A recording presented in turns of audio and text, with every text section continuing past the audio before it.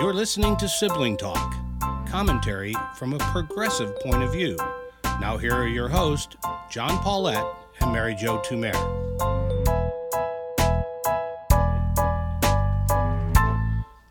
Hello, I'm John Paulette. And I'm Mary Jo Tumer. Hey, Mary, I know you and I have said, and I know some of our listeners have told me personally, stop talking about Donald Trump, okay? Make him go away. I can't. I can't do it. I say to myself, please, I'm scheduled tonight. I'm going to a 12-step meeting about Donald Trump. But before I get there, and I'll tell you the one that got me, I don't know if this is Donald Trump irritating me or the stupidity of the Republican Party. This guy who has been not only accused, indicted, or I guess about to be indicted on variety of mismanagement of money, has had to do settlements. Think of Trump University. Think of the foundation that he was banned after that from having any role in foundation because he was using the money personally. Time after time, he has screwed around with money. And yet, the Republicans are going to sit by while he goes out and says to people, don't send your money to the Republican Party. Send it to me, and I'll figure out the best thing to do with it. I'll distribute it out to others. And maybe I missed it, but I don't hear Lindsey Graham or any of these birds saying, wait a minute, that's like a bad idea there. So, we have the continuation of this awful authoritarian cult of personality. Did this make you crazy, or was it just me? Well, it could have just been you, but because I heard it and I thought, God, he's such an idiot or idjit, as we'd say in our native tongue. But what was interesting to me about it is it just demonstrates that he, at heart, is a brander. And that because when you've branded something, you say, nobody can use my brand. And so to me, his letter said, hey, listen, I got the Donald Trump brand, and you're not allowed to use my Donald Trump brand for your own ends. So in the same way that he branded steaks or, hotels or anything else, again, his whole presidency was about making money, enhancing his brand. I think he never truly understood what the job was and that he is a public figure. He doesn't own the brand of Donald Trump now once he ran for president. And all those Republicans are within their rights to use the political brand or the political image of Donald Trump. I think he fundamentally doesn't understand it. But I heard, I don't remember who this was yesterday, some reporter say that he realizes now he liked the job of the presidency more than he thought he did. Now that cracked me up because you know how he used to always say he wanted the job, but he didn't want to do the work. And I think at some point he even got to the point like, I don't want this job anymore. Why are they always asking me to fix things? Yeah. But now he's like, oh, that was kind of a cool job. It was.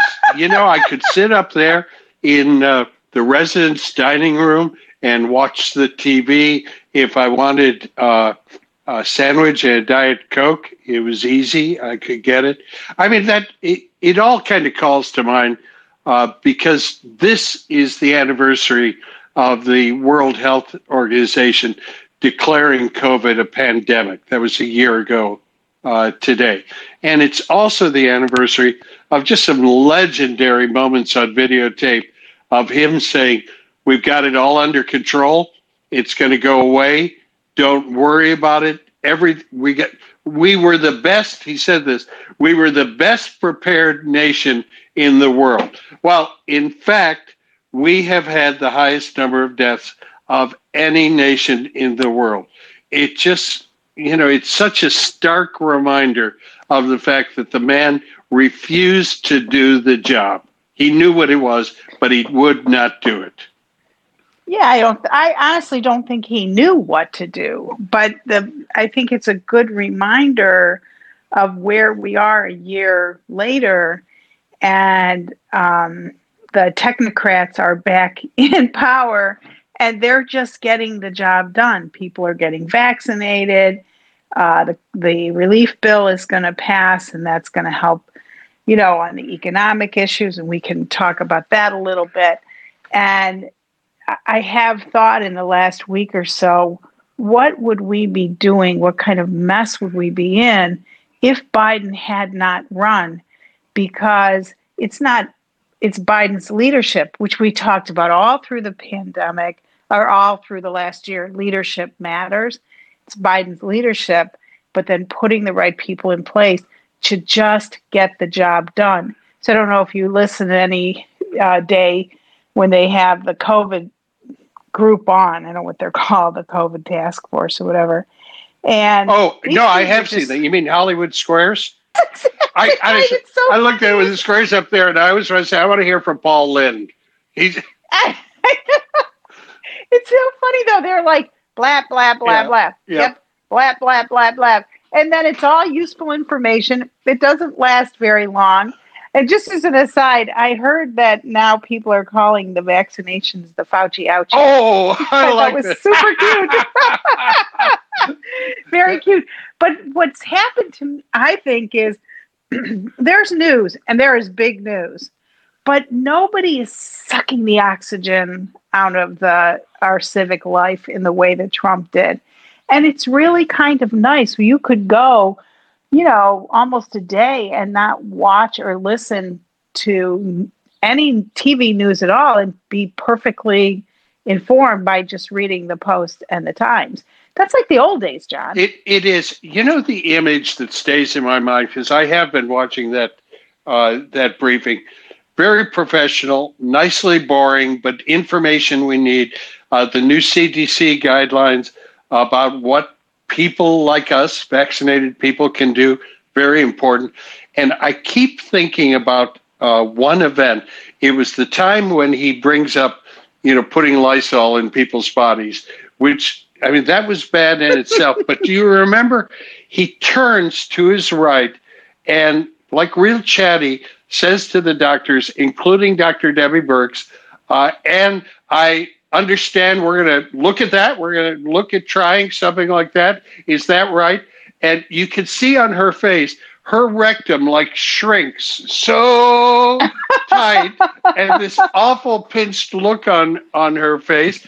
And, as you listen to him, you think, no, this moron really means it. He wants his doctors to go out and stick Lysol in some people. And I knew before that he couldn't do the job, but at that moment I thought he doesn't even have people around him who can help him here.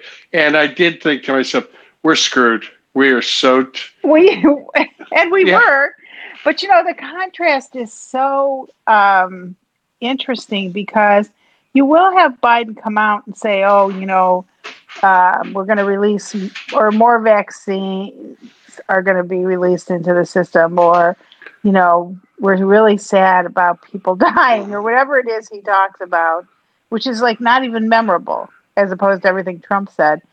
And then the experts come out and talk about the reality. The other thing about the Biden folks, which is just stunning to me, is how disciplined they are. Yeah. They just won't take the bait. So I also have ignored both Dr. Seuss and Mr. Potato Head, except today Mo said to me, goes, okay, what is this Seuss thing about? I've ignored it. But, it's the culture wars, it's the politics of grievance that just has overtaken about 40% of the country. But Biden and his people, to their credit, they just don't bite. No. They're like, we have a job to do. We got to get this pandemic under control. We got to get people back to work. Maybe we'll talk about something like that later. But they just don't take the bait. No, they don't. And the bait keeps getting put out there. One of the ones that that struck me. A potential presidential candidate is the governor of South Dakota, Kristi Noem, there, which is an unfortunate name. And she talked at CPAC and everything. And Kristi is leading the effort in South Dakota to make certain that no transgendered from males can participate in female high school sports. She's really pressing this, and you can understand the emergency because none transgendered males participate in any female sports in South Dakota. It doesn't exist. A few years ago, there was one, and the kind of high school sports association in South Dakota set up the rather sensible idea that they would review these case by case. Somehow the NCAA, the Olympic Committee have all managed to solve this, but Kristi is going to get out there. And of course, why is she going to get out there? Because right along with Potato Head and Dr. Seuss, this is the kind of crap that worries Republicans all the time. Oh my God, you mean my poor daughter might have to compete against some monster 6'7" hairy, burly, fake transgender who just wants to win a state title? That's what's bothering them. And, without spending too much time on that issue, the thing I do think about, and I had someone kind of talk to me about it, where I just didn't even respond, is you must not know teenage kids very well, which you do, John, to think that any teenage kid would fake, especially a boy, fake being transgender just to play on the girls' soccer team. I raised two boys, competitive boys. I cannot imagine. Yes, by the way, I just can't imagine that universe where that happened. Yeah. By the way, we need to inform our listeners who may not know them. Mary just made the biggest understatement in the history of this show, calling her boys competitive. Oh my God. Absolutely. Competitive, but kind and generous. Kind and generous, nevertheless. But it really goes back to your point, the contrast between these two. The one side just obsessing about potato heads, and no facts or background are important to them. There was no committee like the National Committee of Liberal People that exists somewhere that came in and canceled Dr. Seuss. That's not true. The estate and the publishing company said, these are really out of date. We're going to pull these 6. They're lesser titles anyway. Potato Head did not change their brand because they were trying to cancel out men. They just wanted to be a more inclusive brand. And in case some culture war conservatives are really worried, there still is a Mr. Potato Head and a Mrs. Potato Head. So if that makes you feel better. But while all that's going on, the Biden administration continues to deliver for the American people. That's discipline. So it is. And so yesterday, and I don't know if anyone saw it, but you should, get it on YouTube. Congressman Tim Ryan, who's from Youngstown, Ohio, and is rumored to be wanting to run for Rob Portman's Senate seat, if he can get the nomination, the Democrat.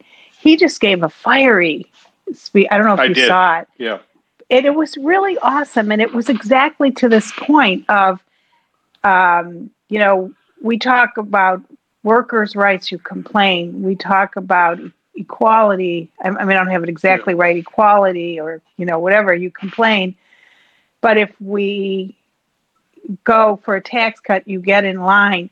Quit talking about Dr. Seuss and do something for the American working class. And he's a very working class kind of guy. That's his brand. But I thought it was a very pointed criticism of what's happening on the right now. Well, I think it is. And, all this kind of made me think about both a true person and a novel based on him. And the true one was Huey Long in Louisiana, who was this extreme populist critic, frankly, of Roosevelt because he didn't think Roosevelt went far enough, but also a demagogue who was planning on running for president of the United States. And perhaps until, wrong order, but on the level of Trump, threatened to take this country into authoritarian. And I'd recommend as we wind up, there's a novel based on Huey Long that's one of the most beautiful novels ever written. All the King's Men by Robert Penn Warren. Mm-hmm. And first, it is worth reading for some of the most beautiful language in the English language, but it's also worth reading to really go back and see what this kind of Republican demagoguery is really like, and the threat it bears for this country. Well, that's always good to end on a book recommendation. And if you can, get out to your local bookstore and buy up those Dr. Seuss's before the National Liberal Committee takes them away from you. Book burning 101. Gotcha. Talk to you. Sibling Talk is a JMP production. Theme song by David Paulette.